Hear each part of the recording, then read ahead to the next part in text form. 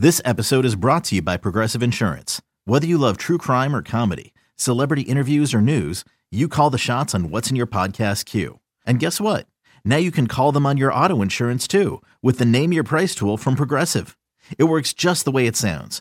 You tell Progressive how much you want to pay for car insurance, and they'll show you coverage options that fit your budget. Get your quote today at Progressive.com to join the over 28 million drivers who trust Progressive. Progressive Casualty Insurance Company and Affiliates. Price and coverage match limited by state law.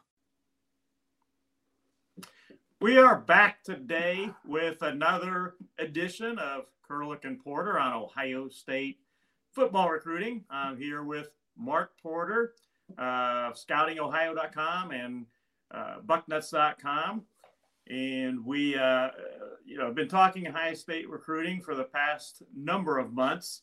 Mark and I are out at a game every weekend. Mark, multiple games, many weekends, to see kids not only in Ohio, but in my case, sometimes out of Ohio and all.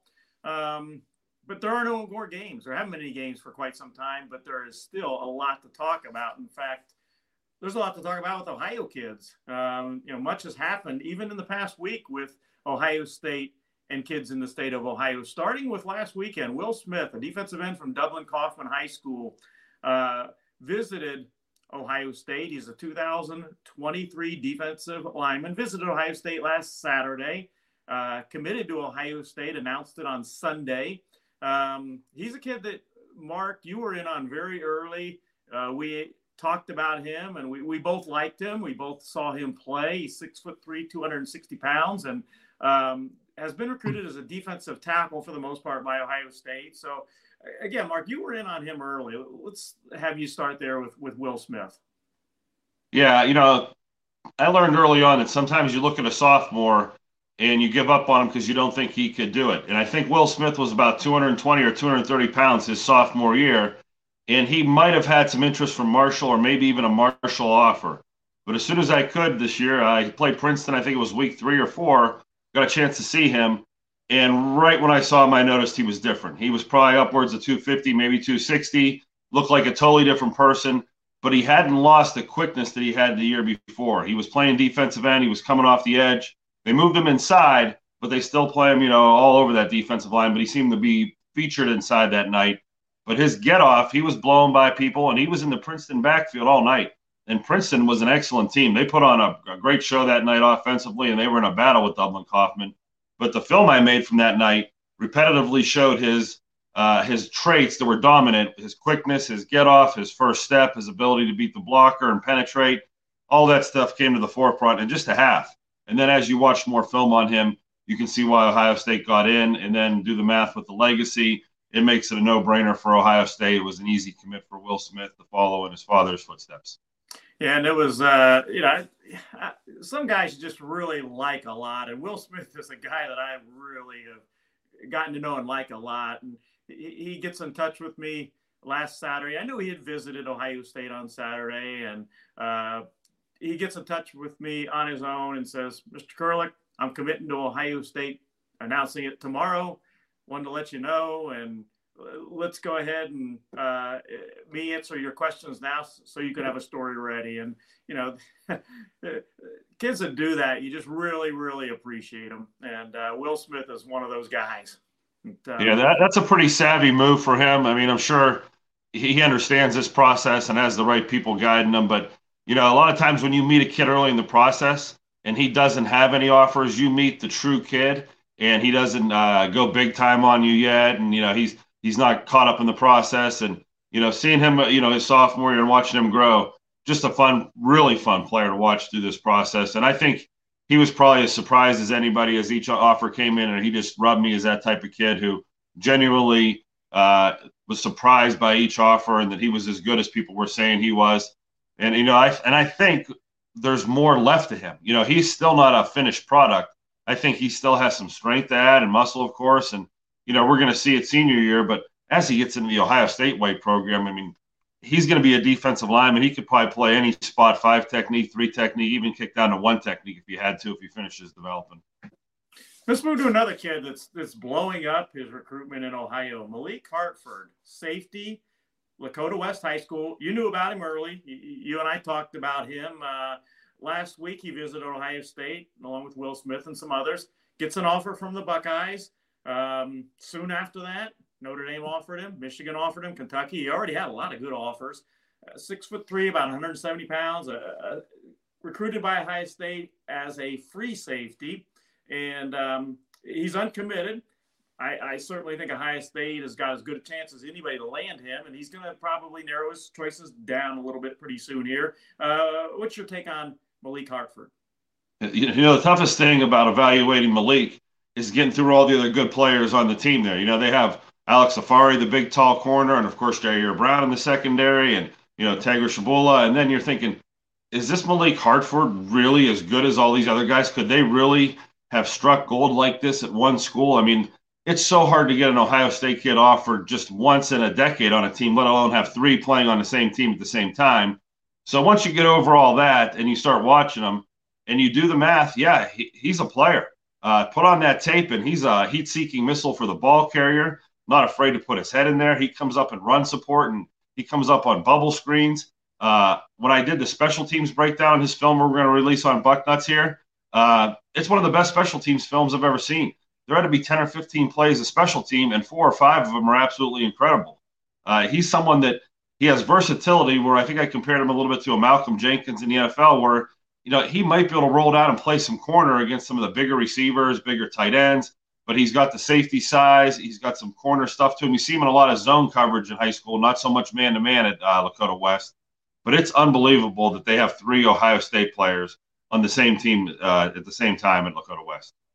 And, Mark, you and I talk about this all the time. We like to try to figure out who's next. Who's the next guy in Ohio that's going to blow up? The next guy Ohio State is really going to offer, and perhaps, land, get a commitment from.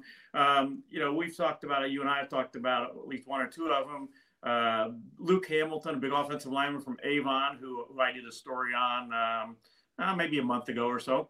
I know a guy you like, Michael Cobain, a defensive end, like an edge-type kid from Lakewood St. Edwards. Talk about somebody, maybe 1 or 2 kids you think could blow up in the next couple months. Yeah, I think those names have been blowing up lately with offers. I go to the game at Lakota West. I was there to see Hamilton, and the reason I want to see Hamilton was Breon Ishmael, a 6'5", 200-pound safety linebacker, a little bit of rock because you don't know what he is yet. He's playing out of position, but he could be a name down the road. As I look at my list, my cheat sheet behind me, you don't forget about Anthony Brown over at Springfield. I know he committed to Minnesota, but the long time between now and then, and he looks like he might be one of the most sudden, one of the most explosive receivers in the class. You look at other guys that have committed places like Jason Hewlett out of Youngstown Cheney's committed to Cincinnati. He broke his leg early in the year, but if he gets to camps, he was one of the best players in the class coming out of last year, but you didn't see him on film.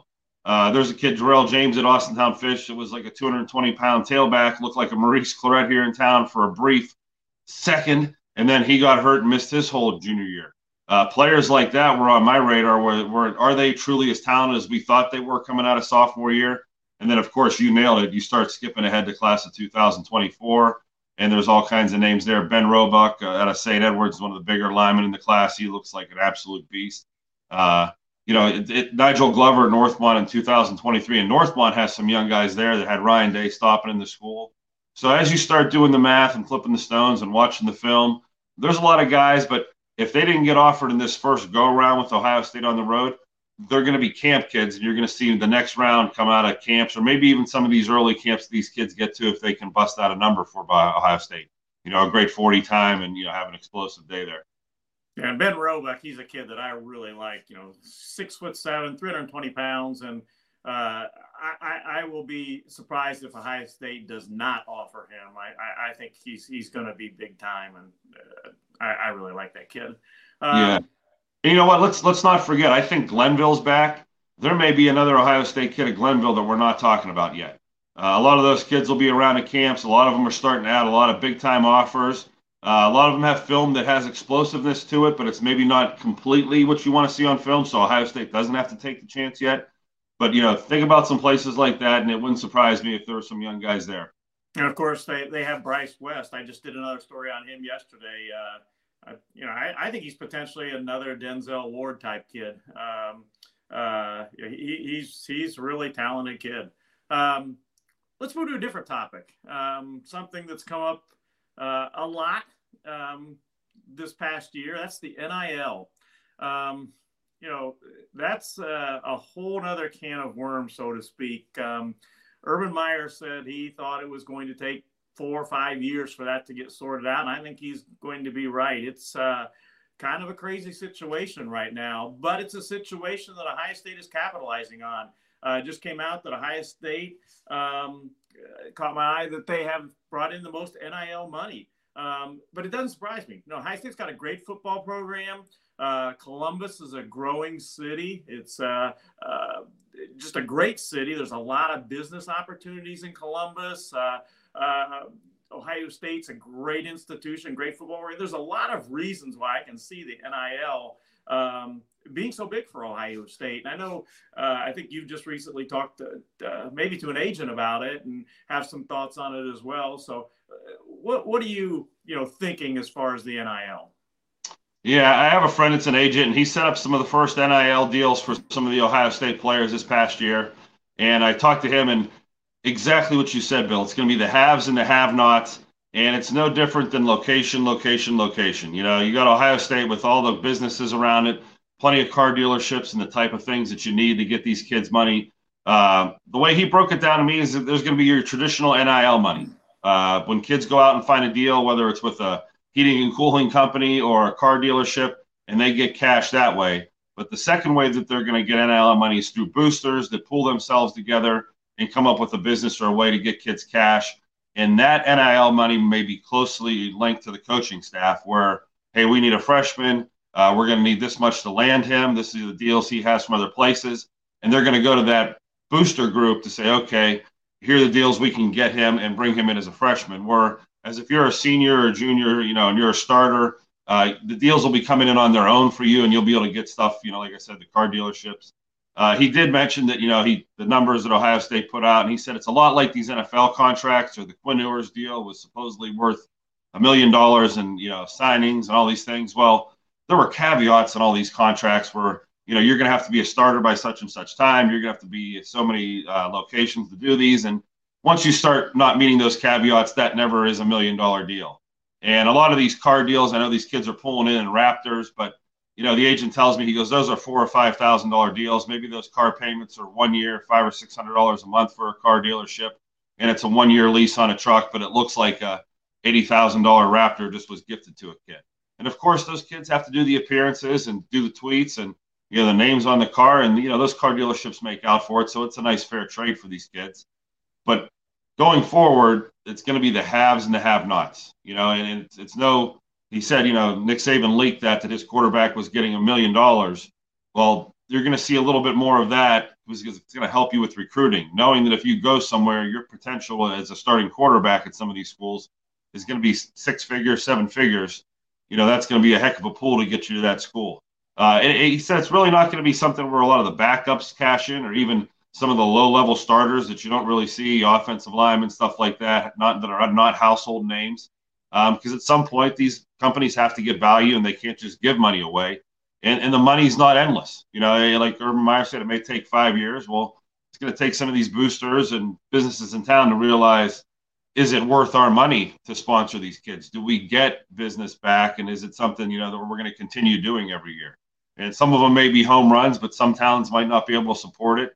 And there may be a shift in power in college football as you see the more powerful towns that have more money fuel their football programs.